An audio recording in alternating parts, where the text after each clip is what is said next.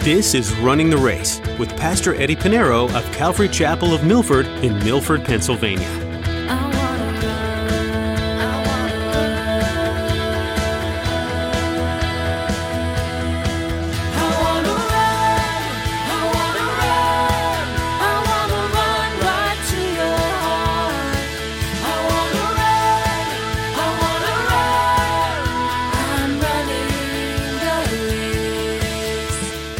You have hope. He's in your heart. He'll always be. Now, you might be consumed with circumstances and trials and tribulations, and you may think, where is this hope? It's still there. You just need to find time in the Lord. You say, Lord, this is what I'm going through. It just seems that there's no hope. But Lord, my hope is in you. And Lord, this is what I'm going through. I'm going to leave it in your hands. It's better in his hand than yours. Trust me. We have hope because we have Christ. He dwells right here in our hearts. What do we do when everything around us seems to be going down? In today's message, Pastor Eddie says that we must remind ourselves that God gives us hope, and that never goes away. When you're in a trial, remember that Jesus lives in you. He's the hope that never fails. Even when the things around you fall, God gives us hope that He will restore all that's broken. Rest in God, and be assured that He's going to fix all that's wrong in this world. Well, let's join Pastor Eddie in the book of Titus chapter 2, as he continues his message, Trained by Saving Grace.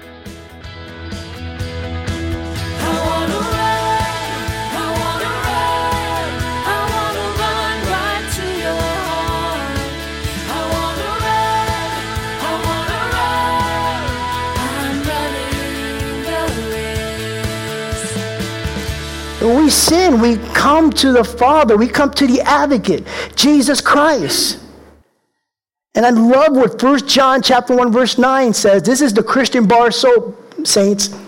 1 John chapter 1, verse 9 says, if we confess our sins, He is what? Faithful. Underline that in your Bible. He is faithful. Every time you ask Him to forgive you, He is faithful and just to forgive us our sins and to cleanse us from some? No, all unrighteousness. This is the work of God. By His grace. Saints, don't use the grace of God as a license to sin. Fear the Lord. That's why it says the fear of the Lord is the beginning of wisdom. It's great to know that, hey, there's a God that He loves you. He chastens you. But we can always come to Christ and He's faithful to forgive. Don't use grace as a license to sin, but allow the grace of God to teach you to avoid sinning, to deny ungodliness and worldly lust. The next thing, here's the things we're to pursue. Those are the things that we're to deny. Here's the things we're to pursue. We should live soberly, it says in the middle of verse 12. We should live soberly. Familiar word is self-control. Righteously. The word righteously here speaks of a call to goodness towards a fellow man. Whenever you see the words righteousness and godliness, the difference is this. Righteousness is horizontal. It's towards man. That's righteousness. Opposite of it is unrighteousness. Godliness is vertical. So we want to live godly. So it not only offends man, but obviously if it offends man, it's going to offend God. If it's a sin against man, it's a sin against God. So the horizontal and the vertical must be right. We must live a life as if we have a relationship with Christ, as if we have been saved by grace. Be careful with these things that are righteous and things that are godly. We ought to do what is right at all times, at all costs, at all counts. John Wesley made this statement. John Wesley said this, do all the good you can, by all the means you can, in all the ways you can, in all the places you can, at all the times you can, to all the people you can, as long as ever you can. Well put. That's a mouthful, but it covers all the bases. At the end of verse 12, he goes on to say, live soberly, righteously, and godly in the present age. That is now. Just as it was in Paul's day, it is now. We need godly men and women who've been saved by grace to live godly in this present age. It speaks of a relationship with God. It shows the world that there is a God by the way you live. There's proof that there is a God, especially those that know you in your BC days before Christ. I have so many friends that says, "What, Eddie? Dude, I thought you'd be in jail. You became a police officer now, pastor?" I said, "Yeah, God is amazing." God is amazing. It shows the grace of God. It shows the grace of God. We are to be godly, Christ-like in this present world. Is this salvation that we have through Christ, this godly living that is needed for today? Well, we looked at the grace of God appear to all men. The grace of God teaches us. Thirdly, the grace of God gives us hope. It gives us hope. Look at verse 13. It says, looking for the blessed hope. Blessed hope. The word blessed, you probably remember the Beatitudes, right? Blessed are the weak. Blessed are the poor, right? Blessed are those, okay. It's the word happy. Happy. Happy. And so happy. We have this happy hope. As believers in Christ, we look to this blessed, this happy hope. How tragic it is when a person has no hope. No hope for the future. No hope for now. This world is filled with people with no hope. And where can they get hope? When they find the believers in Jesus Christ living a life as if there is hope. Before we came to Christ, we also were without hope. Paul writes to the church of Ephesus in Ephesians chapter 2, verse 12, it says, at that time you were without Christ, being aliens from the commonwealth of Israel and strangers from the covenants of promise, having no hope and without God in the world. But now we have Christ, so we have hope. Colossians chapter 1, verse 27 says, Christ in you, the hope of glory. Without Christ, there is no hope. Because hope is not in a thing. It's not looking in the calendar. Hope is not in the wish. Hope is in a person. The person, Jesus Christ. Hear me. Hope is in the person, Jesus Christ. 1 Timothy chapter 1, verse 1, it says, God and Savior and the Lord Jesus Christ, our hope. When our hope is in God, we look to the Son, Jesus Christ. Now, I want you to remember this. Understand this. This is a biblical fact. This is the truth. There is no such thing, listen, there is no such thing as a Christian that has no hope. It doesn't exist. There's no such thing. Then he's not a Christian. No such thing. It doesn't exist. You know why? Why? Because of this. Our hope is in a person, Jesus Christ. And if Christ is in our heart, we will always have hope. Always. We're different from the world. We have Christ. We have hope. It's in our heart. So there's no such thing as a Christian having no hope. When you hear a Christian say, I have no... Are you saved? Well, let me show you what the Bible says. What you're saying is not true. It's against Scripture. You have Jesus Christ. You have hope. You have hope. He's in your heart. He'll always be. Now, you might be consumed with circumstances and trials and tribulations, and you may think, where is this hope? It's still there.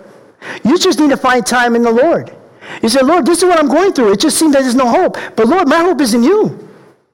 And Lord, this is what I'm going through. I'm going to leave it in your hands. It's better in his hand than yours. Trust me. We have hope because we have Christ. He dwells right here in our hearts.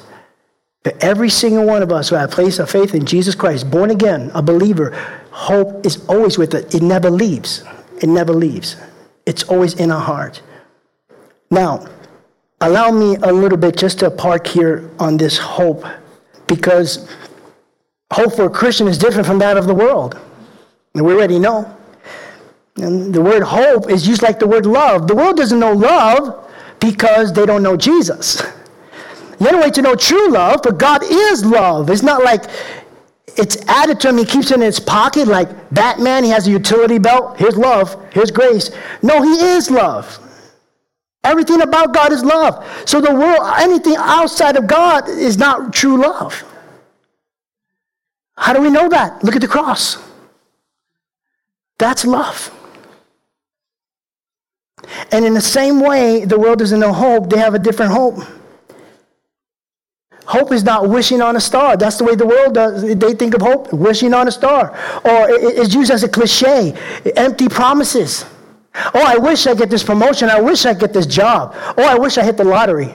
Hopefully you don't play the lottery, but dollar in a dream, go pray. You know what I mean? The kind of hope, that kind of hope is not the hope of the Bible. A biblical hope is this. It's an expectation. For the Christian, hope is this. Always associate this word, is in the person, but this hope here is an expectation. It is the expectation that something is good is going to happen because God said it's going to happen. God keeps his promises, so it's going to happen. It's an expectation. Biblical hope is a confident expectation that is based and rests on the sure promises of God. Heaven and earth will pass, but my word will not pass. The word will never return void to the Lord. It won't hit the ground. It's going to accomplish what it was sent forth to do. It brings life. And when it brings promises, it fulfills those promises. Let's look at verse 13. Looking for the blessed hope and glorious appearing of our God, our great God and Savior, Jesus Christ.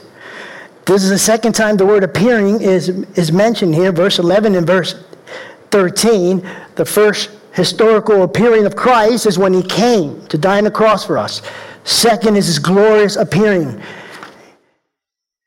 Here in verse 13, Paul speaks about the second appearing that points to and speaks of the second coming of Christ. Jesus is coming back. He's coming again, and he's coming again soon. Jesus said those days are just like the days of Noah. Everybody's drinking. Oh, yeah, but this guy, Noah, yeah, he's built this big ark in front of his lawn. This guy's crazy. Rain? Who ever heard of rain? The same thing. They're saying these Christians are crazy. Christ is not coming. Yes, he is. Yes, he is. The word of the Lord don't return back void. Heaven and earth will pass, which it will, but not his word. He said he's coming. Whether they believe it or not, he's coming. Just like the days of Noah, nobody believed in the flood. It's coming. Jesus said to his disciples in John chapter 14, verses 1-3, he said, let not your heart be troubled. You believe in God, believe also in me. In my Father's house are many mansions. If it were not so, I would have told you, I go to prepare a place for you. And if I go and prepare a place for you, I will come again and receive you to myself, that where I am, there you may be also. Saints, remember, we will always have hope. How many here have accepted Jesus Christ as Lord of Personal? I'm not saying believe. How many have accepted Jesus Christ as Lord? You will always have hope. You will always have hope. And if you have not accepted Jesus Christ, I'm not saying you're a Christian by name because your parents are Christians. No, I'm saying repent. The first words of Jesus. When Jesus started to say repent, that means to turn around. Turn your life around. Surrender your life to Jesus. If you have not, please see me.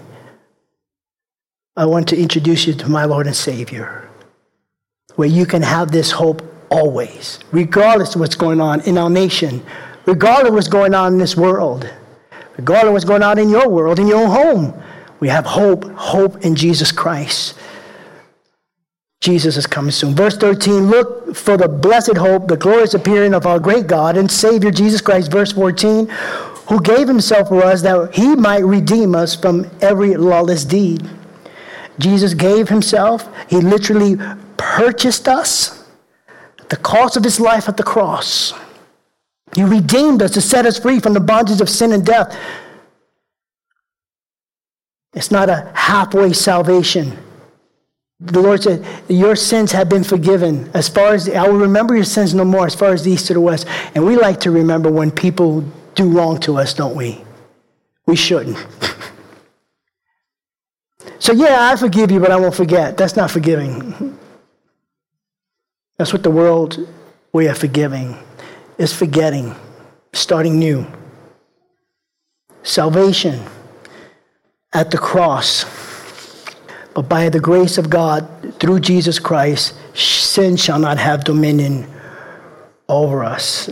Romans 6:14 again, for sin shall not have dominion over you, for you are not under the law, but under grace. Verse 14, who, speaking of Christ, gave himself for us that he might redeem us from every lawless deed and purify for himself his own special people, zealous for good works. 1 John chapter 3, verse 3, and everyone who has this hope, we already talked about hope, in him purifies himself just as he is pure. We're to purify ourselves. Now, in of ourselves is going to be difficult for you to do it yourself, but the Holy Spirit helps us. Remember the Christian bar soap. 1 John chapter 1, verse 9. Purification, sanctification process, we become a special people. What Paul's doing is echoing what was spoken of in Deuteronomy chapter 7, verse 6. They said, for you are a holy people to the Lord your God. The Lord your God has chosen you to be a people for himself, a special treasure above all the peoples on the face of the earth. God didn't say, well, I chose you Jews and the children of Israel because you're better, you're special. No, not at all. It's all people. Peter uses this phrase too. 1 Peter chapter 2, verse 9 said, but you are a chosen generation, a royal priesthood, a holy nation, his own special people, that you may proclaim the praise of him who called you out of darkness into his marvelous light. He ends verse 14. It says, for himself his own special people, zealous for good works. God's people should be zealous to do the good works, kindness, godliness, all in the name of God, for the glory of God. Ephesians chapter 2, verse 10 says, for we are his workmanship, created in Christ Jesus for good works, which God prepared beforehand that we should walk in them. And finally, we saw grace appeared to all men. We saw the grace of God teaches us. The grace of God is hope, this promise that God is faithful to keep. And now we're to encourage and share. It says, speak, verse 15, these things. Exhort. We're to speak and share these things. I believe the best way you and I can fully understand the grace of God is to look at the cross.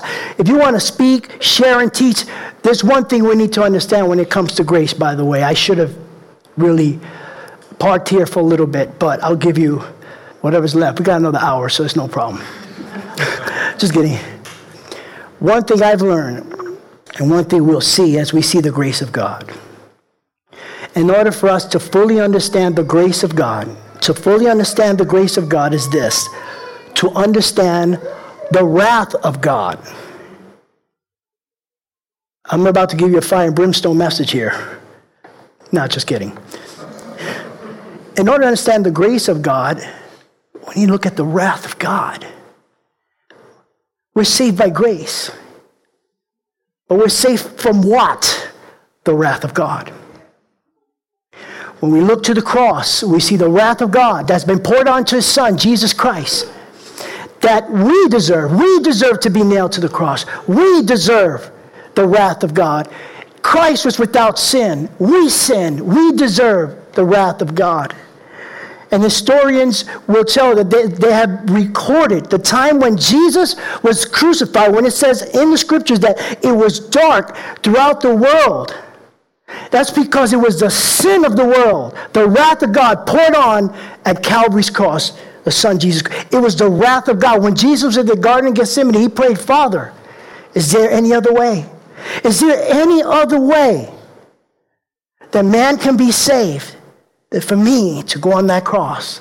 Because it wasn't only that Christ had to deal with the wrath of God. Christ had to deal with the separation from the Father, which never had happened. God the Father and God the Son were never separated. Just to think that you and I separated the Father 2,000 years ago because of our sins. That's why he died on the cross. And when he prayed, "Is any other way?" Any way that we can go to heaven. And so when Jesus was tempted in the desert, you remember? Satan offered him. He said, if you bow down to me, I'll give you the kingdom of the world. There was no argument for that because Satan took the keys from Adam. He's the prince of the air. And it was, I personally think that is the greatest temptation Jesus ever been tempted. Because when Satan offered him the world, there was no argument. He had every right to give the world if he wanted to, because he took the keys from Adam, when Adam had dominion over the world. But Jesus looked at the world, and you know who he saw that was so tempting?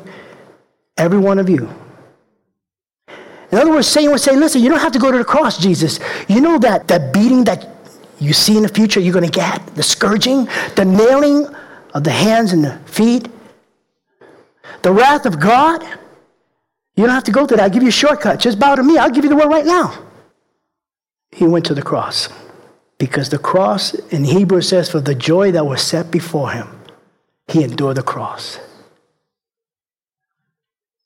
And so the wrath of God that we deserved, he took for us on the cross. How can we, I'm kind of going off my notes here, but how can we use the grace of God as a license to sin? We need to be right with God. We need to repent. We need to come to him. Verse 15, speak these things, exhort and rebuke with all authority. Let no one despise you. Paul is referring to the false teachers again. The Island of Crete had many false teachers, and they were teaching otherwise. They obviously didn't set the example. They obviously didn't have the grace of God. They did not experience the saving grace of Christ. But it is by Christ that we've been saved, the grace of God. We deserve the wrath of God. We deserve absolutely nothing. We live in a world where there's self-entitlement. I'm entitled. We're entitled to nothing. We deserve nothing. What we have, we ought to be grateful and thank the Lord. It is by the grace of God that he created us out of his glorious image. It is by the grace of God that he took our place at Calvary's cross to die for our sins, to give us eternal life. It is by the grace of God that he hath kept us to this day. God is keeping you. God is in your heart. You have hope. It is by the grace of God that he is returning for us. The grace of God, let it be your teacher. Let it help you deny the ungodly things. Let it help you pursue the godly things. Let it help you draw nearer to God. It didn't stop at the cross, saints. The grace of God is still with us. Amen? I'm running the